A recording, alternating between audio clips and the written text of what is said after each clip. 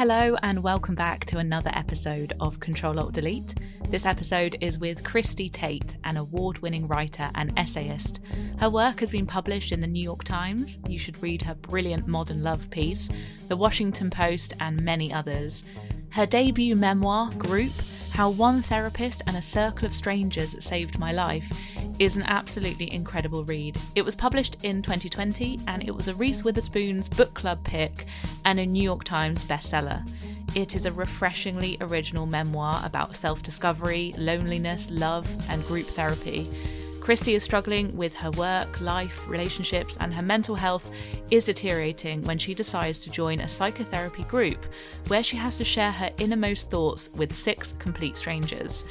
In turn, she finds human connection and herself again. And it's one of the most inspiring memoirs I've read in years, and I am so thrilled that I got to talk to her all about it. I hope you enjoy listening to this conversation. I loved speaking to Christy, and if you did, please do go and leave a little rating if you can. And here is the episode.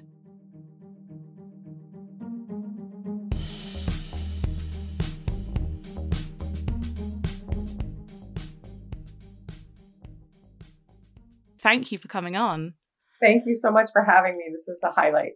I loved Group, and I've been sort of nervous to talk to you because this isn't just a memoir that you read and then put down. This has stayed with me. It's beautiful. It's so incredible. And it reminded me actually of how I felt when I first read Wild by Cheryl Strayed. I don't know if anyone's said that to you yet, probably, but it's it's a beast of a book. Congratulations. Thank you very much. Thank you.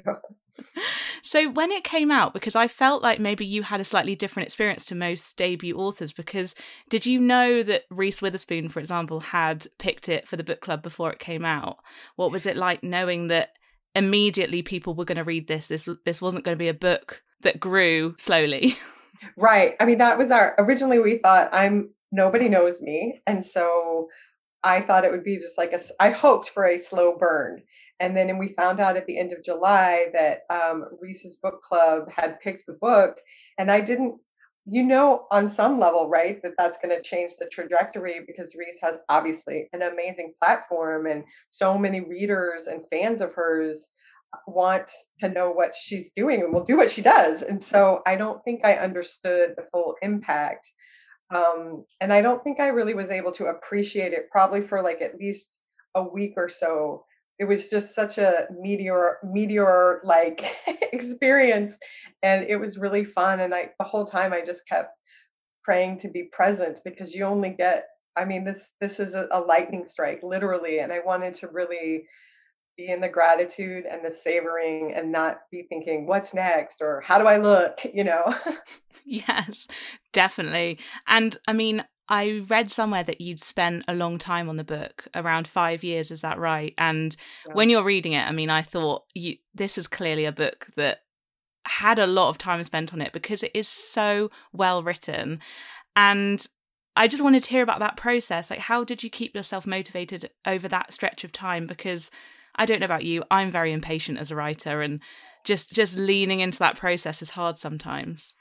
Yeah, it was definitely painful because I want immediate gratification. I think that when I look back now, it feels like there was just like magic dust over it.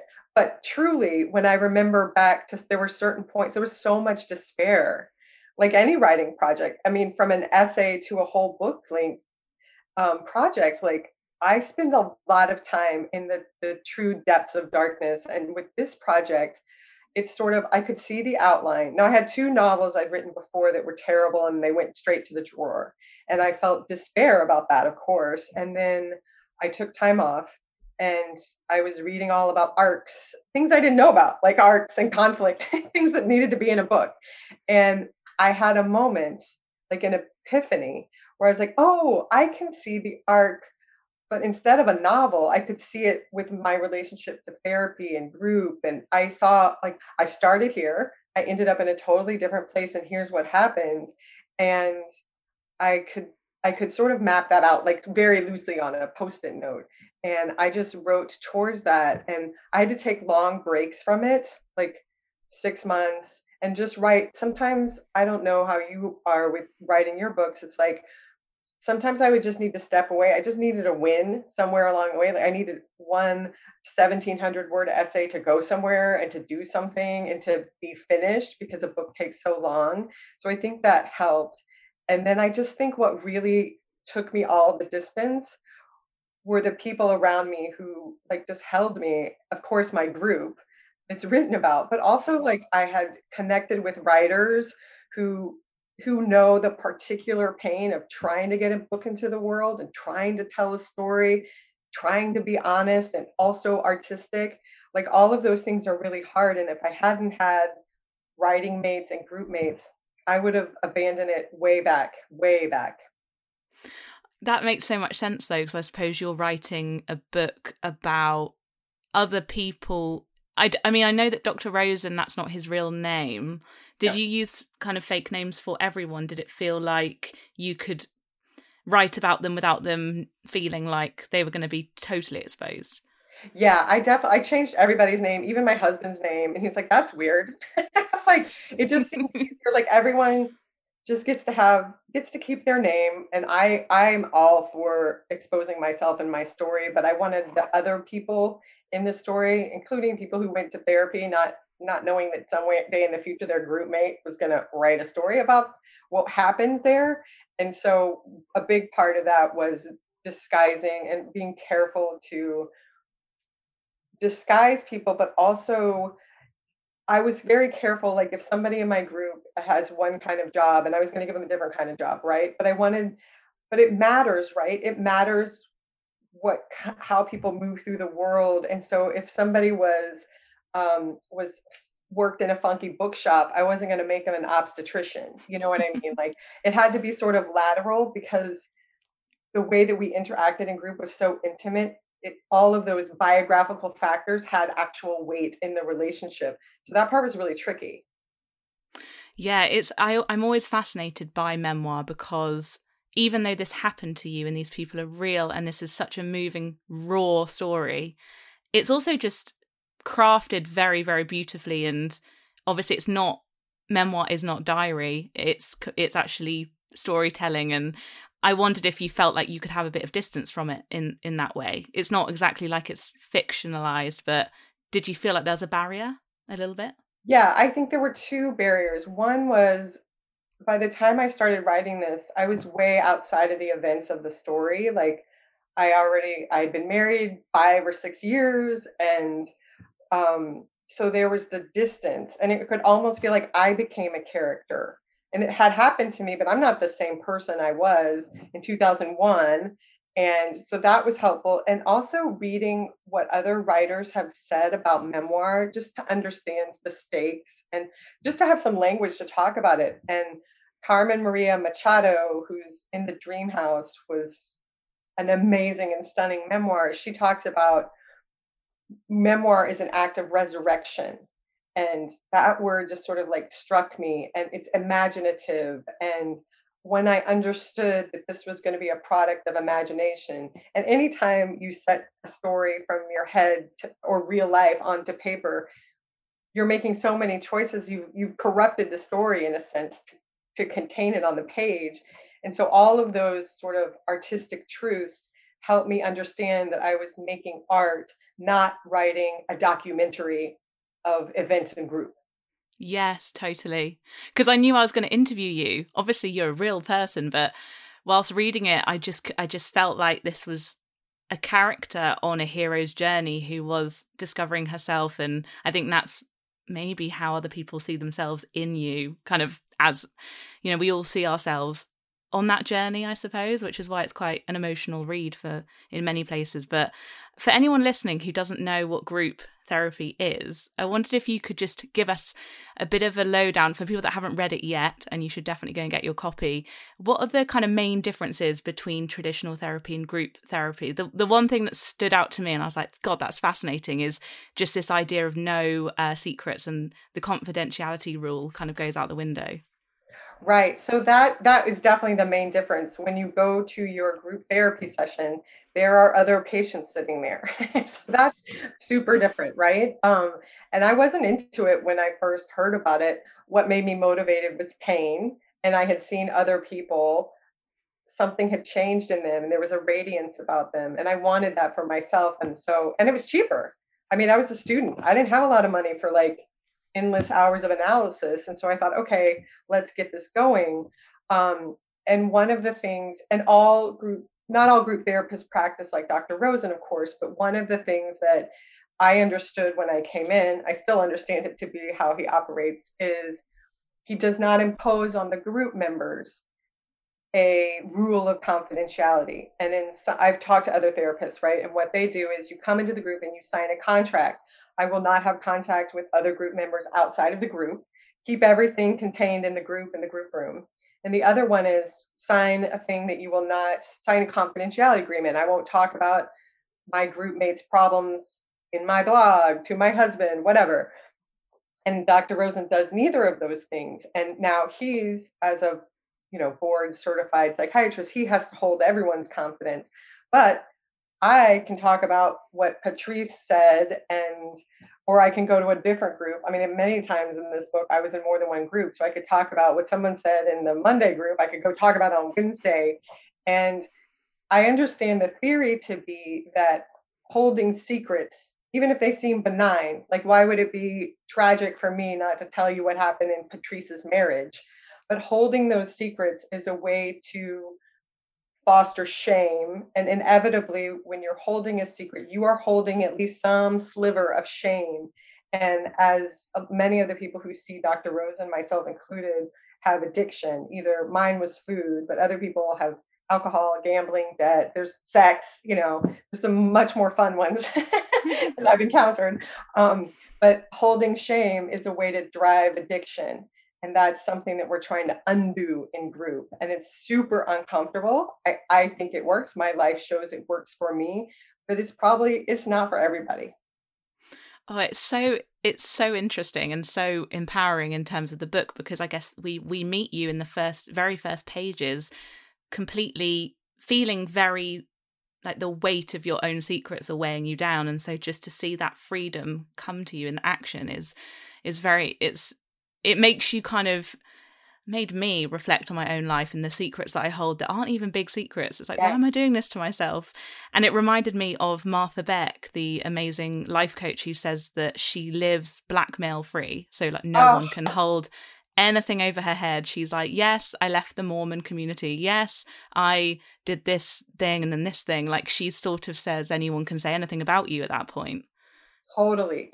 I love her. And I love your point about some of your secrets don't seem like a big deal. Like that was the bulk of my eating disorder, my big hairy secret. It's why I lived alone. It's why I thought I didn't have a relationship, is because of how I ate, which was when I finally said it, which is at night, I eat from 6 to sometimes 12 red, delicious apples, which is bizarre, but it's not a reason not to be loved or in friendship with other people. But because it was a secret, it had turned moldy and distorted and phantasmagoric in my mind. And in my mind, it was equated with like pedophilia or destroying the earth. Like I had no perspective because it was a secret.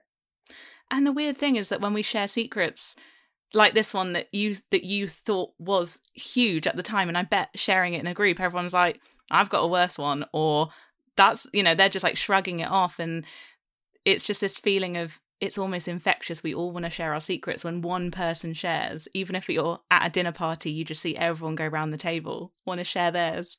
Totally. It's a great way to sort of drop down from the surface level into some things people can't see. And people are hungry for that. They're hungry for, one way to say it is vulnerability, but show me what it is I can't see about you. And then it's harder for me to project on other people once I know a little bit more about what's beneath the surface. And Dr. Rosen is, I feel like, at the heart of this book. He just sounds like the absolute best. And I love that you show him as a real person. I see and read about therapists in books, and we always see therapists in TV shows and in films, and they're just like this untouchable person. I love that he is real and flawed and 3D. And was that important for you to show? 100%. I really, I mean, he obviously is a huge part of the book and the group. And I love my group mates, and they've given me as much as Dr. Rosen has. But he's the authority figure. He sets the tone. He holds the groups that I have been a part of. And to your point, it had been very disappointing for me to understand him as flawed, as sometimes missing things or having blind spots or making mistakes. That was devastating when I realized he was a real person. But it was also kind of where the true healing began in my relationship with like authority figures. And like he's a stand-in for parents and teachers and bosses. And to have him come in and say, "Oh, Christy, I'd like to make amends. I messed up."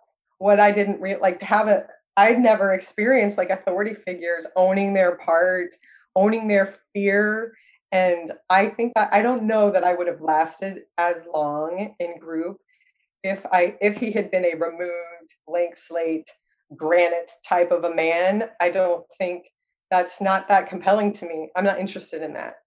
Yeah, it's like he would break open so everyone else could. It kind of reminded me of when you read parenting books, and it always says that the parents should show themselves doing something like making amends or being a good person by by example, rather than just telling other people to pull themselves together.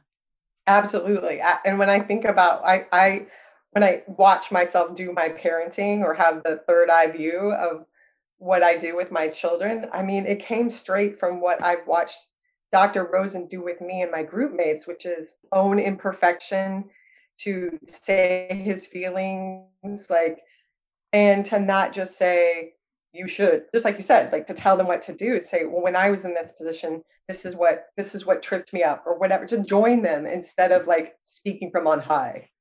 Totally. And the book just made me feel really warm and fuzzy in places, because I think, we're in this weird time in history at the moment where a lot of us are so alone. We're so removed from our friends and family, and just the idea of sitting in the park, even with like 6 of my friends at the moment, I'm just like living for that. But it was interesting that you were part of a writing group, for example, and then you sort of joined the group. Do you think it needs to go in stages for someone who is used to being very kind of introverted and alone, if they wanted to try this? Oh, yeah. I just think, I mean, the events of the book took place over 7 years. And that's one of the things about therapy that I feel like popular culture is misleading, or I just don't fit the mold. Like 30 days, 60 days, like I kept, or a year of therapy, I'll be fixed, right? I'll have a boyfriend, I'll have friends, I'll go on a trip with my girls. It's like, that's just, I wasn't there. Like I had to take little baby steps. And some of the things that I think early on were like being willing to make a commitment, not even to like group therapy, but like, could you join a book club that meets once a month? There's research that shows even having a commitment just once a month that you commit to show up, that has some social component. And if reading's not your thing, right? There's all kinds of clubs or sports or whatever, hiking. Even that will boost your like perception of happiness and well-being, because being connected. I mean, loneliness now is as dangerous as smoking, they say. So any small steps to where I would ask myself, where could I say yes?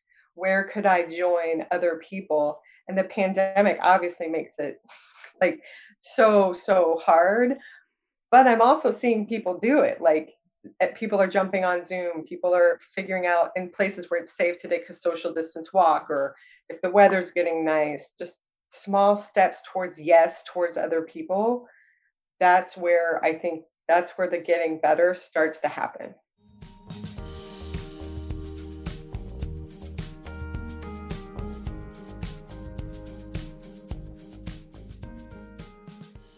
That is so true, and that's really, really good to hear right now, because just the tiniest steps, they do make a difference and ladder up.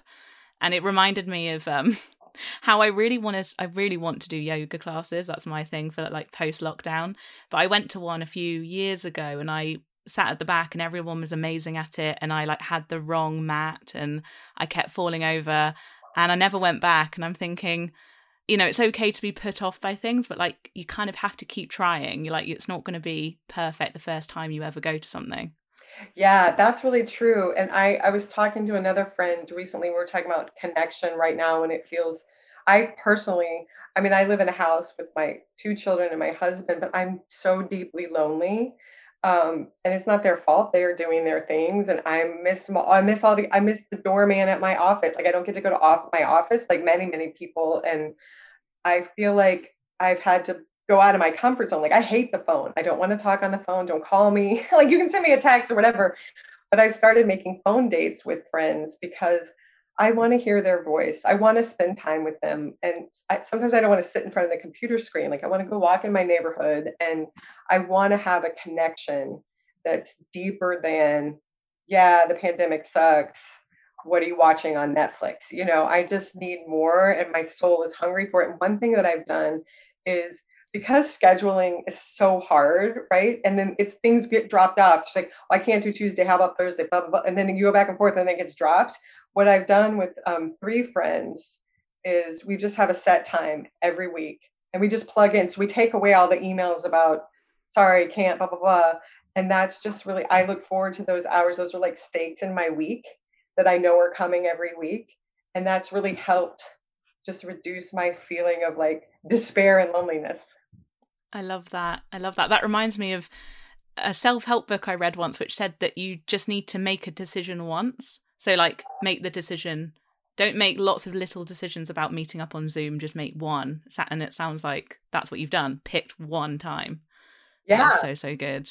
One thing just on the therapy topic before I ask you about other things, but with what you just said about therapy not being linear, because, you know, not that there's any spoilers necessarily in a memoir because it's your life and it's happened, but you know, you're getting to the end of the book and this isn't a like, I'm suddenly fixed type of ending. And we all have that. That's the whole point, isn't it? You know, before COVID, I felt really sorted.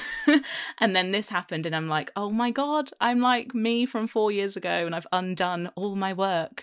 But actually, that's just life. And I found that very uplifting. And I just thought, you now, having written the book and everything that's happened, you're still in that place, I'm guessing, of, you know, you're still managing you as a person.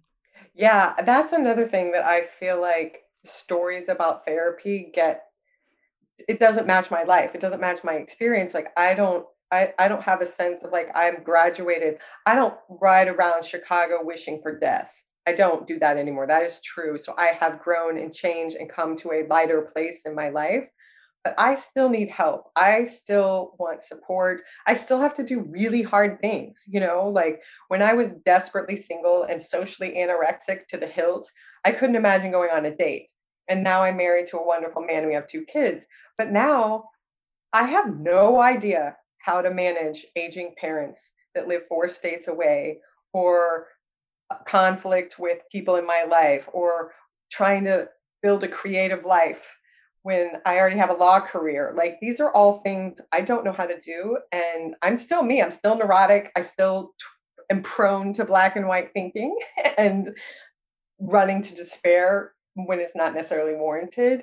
And so I don't ever hear about, I have never seen a story where someone just sort of stays in therapy. It's sort of like the up and out model. That's not how I see it working at Dr. Rosen. I mean, I'm still there. I'm 20 years in, and I want to I want people to know that that's an option, that you don't have to like hurry up and get well and leave. You could become attached and you could decide to stay. Like that's a story too. I'm not saying it's right or wrong, but it is a version of the story that I've just never seen. And when I don't see something, I tend to feel shame about it. Like, oh, there's something wrong with how we do it. Like this is a cult.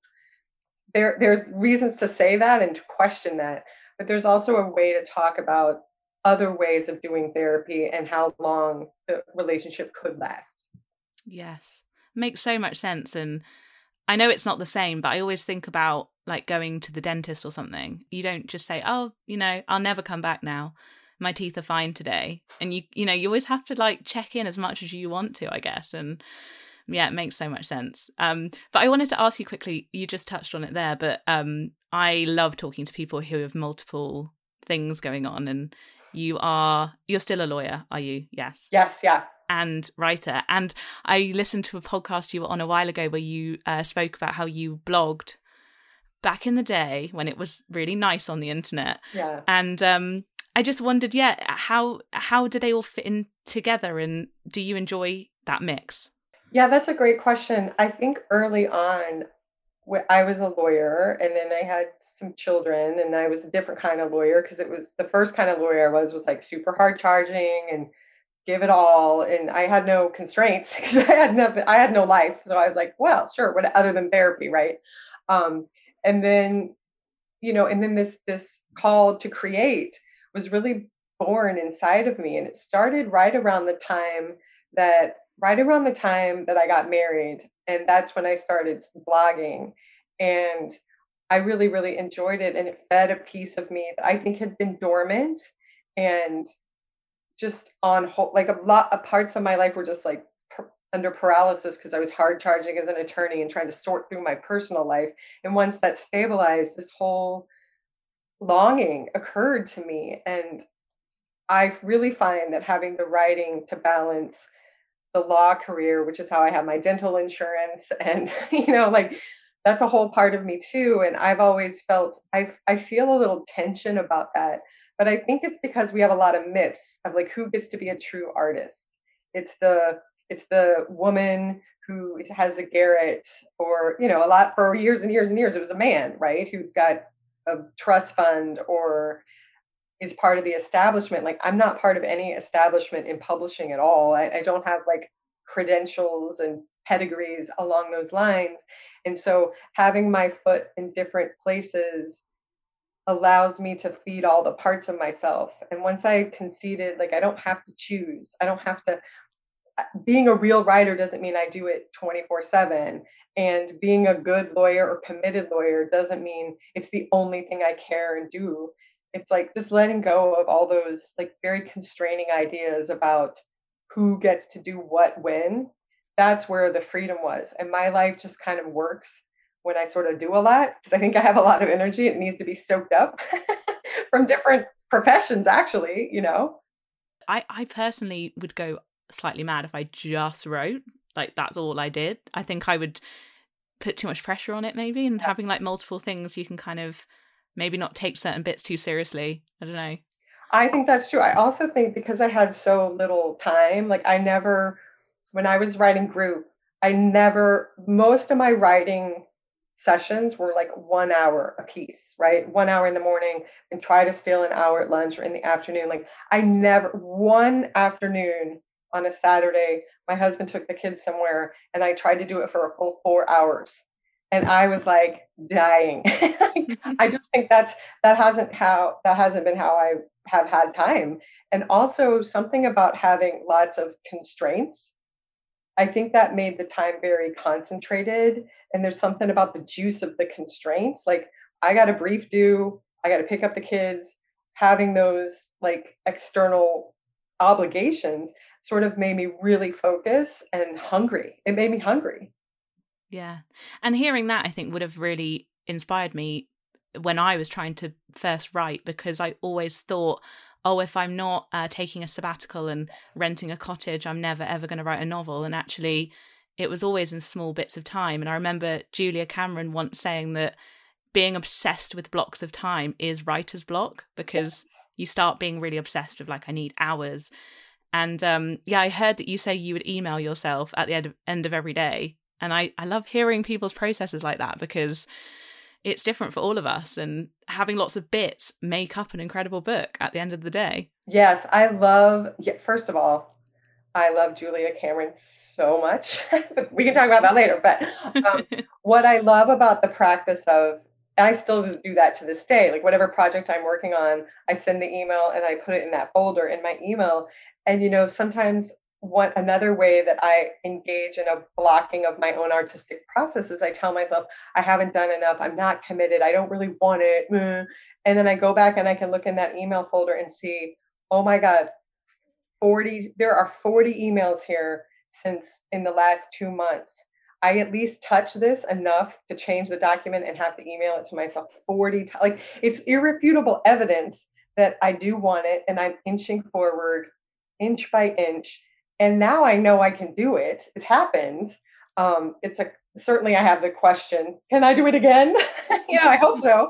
But I know that I've done it, and that those lies that, like, I think Stephen Pressfield calls it resistance, that force, he calls it lethal and diabolical. And I think about that when I sit down. I'm like, oh, maybe I only have one book in me, or oh, I came what I was meant to do on this earth publication wise. Now I just have to be a lawyer. Those are just lies. And those are designed to keep me from moving forward. And I try to just like accept them and then keep moving forward. Absolutely. Absolutely. And I think it's good to be honest, isn't it, about even if something is a huge success, it's really strange on the flip side what the anticlimax that can sometimes come from big life moments. And I was listening to you on another show and you were saying that period of time after the book comes out was sort of similar to when you had your first child. Or maybe it was the host saying that, or maybe you were both saying that. But I thought that was really interesting because I get really weirdly down when something big comes out, and it's like a strange little grieving process of loving the actual process, I suppose. Oh my God. I'm so happy to hear you say that. And I was probably in such a fog whenever I said that about having a baby. But, when I had a taste of this post publication blues, oh my gosh, there was a publication I wanted so bad. I'd sent them probably 11 essays, right? And then one was published. And I was so happy. My husband took a video of me bawling after I talked to the editor when it was clear this was going forward. And I said to him into the camera, I was like, I will never be sad about writing again. I don't care if anything ever happens. This is it. I'm satisfied forever. Thank you. And then the publication came out. I was so excited. I bought the newspaper. I was so happy. And then the next 3 months were just like a blackout of depression, just total blackout. And I knew it was related. That's how I'm wired. It was my first time reaching a goal after trying 11 times, etc. So I was on notice that the post publication of Group, regardless of how it went, was going to get gnarly. And I am here to say it has. It has. It is like, there are some days when I feel like, and I don't even know what it is, like physical kind of pain, which I think, to your point, is grief. Like, I know grief to be physical and somatic. And I'll go to Group and I'll tell the group and Dr. Rosen, something's wrong with me. Like, I'm not myself. I don't feel good. Nothing tastes right. And we know I don't have COVID. It's not bad. And it's just like, some of the things Dr. Rosen is saying to me, I can hear them as if from many miles away. And he says, your identity changed. You've changed now. You've wanted this for so long. Now you've flipped over and you've reached a summit of sorts. And so you're just going to have to grieve. And also what I've tried to do, I don't know if you have this experience, is like, I've tried to outrun the grief by working hard. Oh, I'm going to write this thing and do an outline and try to find my next book. Grief always wins. I have not taken a break yet. And it's very clear the time is now. The time is now, because I'm appreciating the words that I'm creating right now, but they're really just a fending off of still quiet moments where I reckon with everything that's just happened. Yes. Yeah, and it's so crazy, isn't it, that on so many interviews when people are promoting a book, mostly the interviewer will ask at the very end, what's next? And I always find that question, it's like a fine question, but sometimes I'm like, God, we really are in this culture of like, next. Yeah. And I'm trying to really push back myself on that at the moment and sit with it. Yeah, I love the conversation that you had with the author of My Dark Vanessa. Y'all talked about that, and I was like making my morning tea, and I was listening, and y'all got on the subject. Her name's like Elizabeth Kate can't think of her. Kate Elizabeth Russell, yeah. Kate Elizabeth, yeah, okay. Yeah. And I loved her book, and I was like, I was so with you guys, and y'all got on this topic, and she was getting ready to say what's next, right? And I was so hoping, I was like so hoping she would say, I'm taking a break, I'm breathing, I'm taking walks, I'm learning how to repair bicycles. I don't know, just like, like when they say, just do something else creative. And she's like, it's going really well. I don't want to jinx myself, and I was like, oh, she's not having a hard time at all. And I don't know, I mean, she's farther along in her process from her debut than I am, but I too am so hungry for some kind of like real raw talk about what this period feels like. Like my book has been out for 4 months, and some days I'm like, this is great. I can't wait to like dive into my next project. And some days I'm just in despair. Where is it? Where is it? What is it? And I try to write something and it's like, that's not it.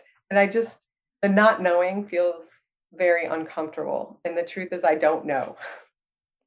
And exactly, you've got to wait for that moment where it feels right, doesn't it? Because like you say, when you've written a book, and like with Kate, she obviously wrote My Dark Vanessa over 12 years. Yeah. So I was thinking, oh my God, if it's another 12 years, we're going to wait. That's fine. But for someone who obviously wants to create, that's a long time. But something I listened to recently that is a really good listen for this is Michaela Cole on Louis Theroux's podcast when she brought out May I Destroy You, which has had phenomenal success. She was grieving so much that she now doesn't have an agent. She doesn't answer emails. She's basically gone on pause, and she doesn't want to create anything until she's ready. And I just thought that is incredible, because she has so many opportunities now, and people are like, knocking down her door, and she's saying, no, I need time. Oh my God, that is so amazing. I'm so glad I'm going to go find that, because I think that's what we're battling against, right? Like, I think it's in our culture, like, you got to strike while the iron's hot. Everybody knows your name. And it's like, those are not the conditions under which I wrote Group, which I love. And it's a call of my heart. And so I need to crawl back to the conditions where like, nobody knows me. This is a story I'm interested in. I'm going to make it beautiful.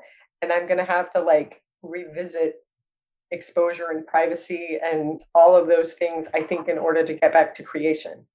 Yeah. And I wonder if this time has made us revalue what that means, because when you're stripped away of not being able to go on the tour and like have the fancy lunches and sit on the panels and wear nice dresses, which I love and I miss, but I think you realize it was never about any of that anyway. So actually we've got all the time in the world. Yeah, yes, that is so. I do think that there's a whole reckoning happening around time and timelines, because they're just revealed as false. They're just totally false. And there's freedom there. There's like probably a mourning too, but there's great freedom and just like stripping away all the things that are just artifice or not real. Totally. And I don't know if this is maybe something that's in the works, maybe not, but I just wanted to say on this podcast, please, can it be a film? I would love that. I would love that. There's discussions happening. I have told all the people who handle that, like, I don't want to, I find it so nerve-wracking. And if I thought I was a fish out of water dealing with New York publishing, I'm insane alien when it comes to like anything with like Hollywood or whatever. And so I've told them, when it's time for me to sign something, let me know. But I don't want to be involved in the minutia, because it makes me, I think I have a tendency to get my heart set on things. And so if someone tells me something, I'm going to be like racing ahead, and then it'll just set up disappointment. And so I too have a hope that one day this could, reach the wider audience and be on the screen of some sort. I think that would be really fun. And I recognize I have no control over that. Yeah, well, we put it out there now. I'm all about the manifesting for others. Yeah. But I just love that. I love the idea of seeing all the characters on the screen. I just love them. Well, thank you so much for this. I knew it would be a bit of a raw episode of me just telling you everything, because the book brings out of people, I think. It's so special. So thank you for writing it. Oh, thank you. I've had this has been a wonderful conversation, and I feel so grateful that people have written me emails, and they feel empowered or safe to tell me things about their therapy or their eating or the way they love or don't love. And I feel like I didn't know that was going to happen. I didn't know people wrote authors these beautiful emails with like heartfelt messages and information, and that's more important than any fancy luncheon or all that other stuff. It's like I carry that in my heart, and it's been a real honor. So thank you. Well, for anyone listening who is feeling like they want to connect with someone else today, or feeling like they've got any size of a secret to share, this is your reminder to pick up the phone or text someone or pick up Christy's book. Thank you so much. Thank you. I appreciate being here.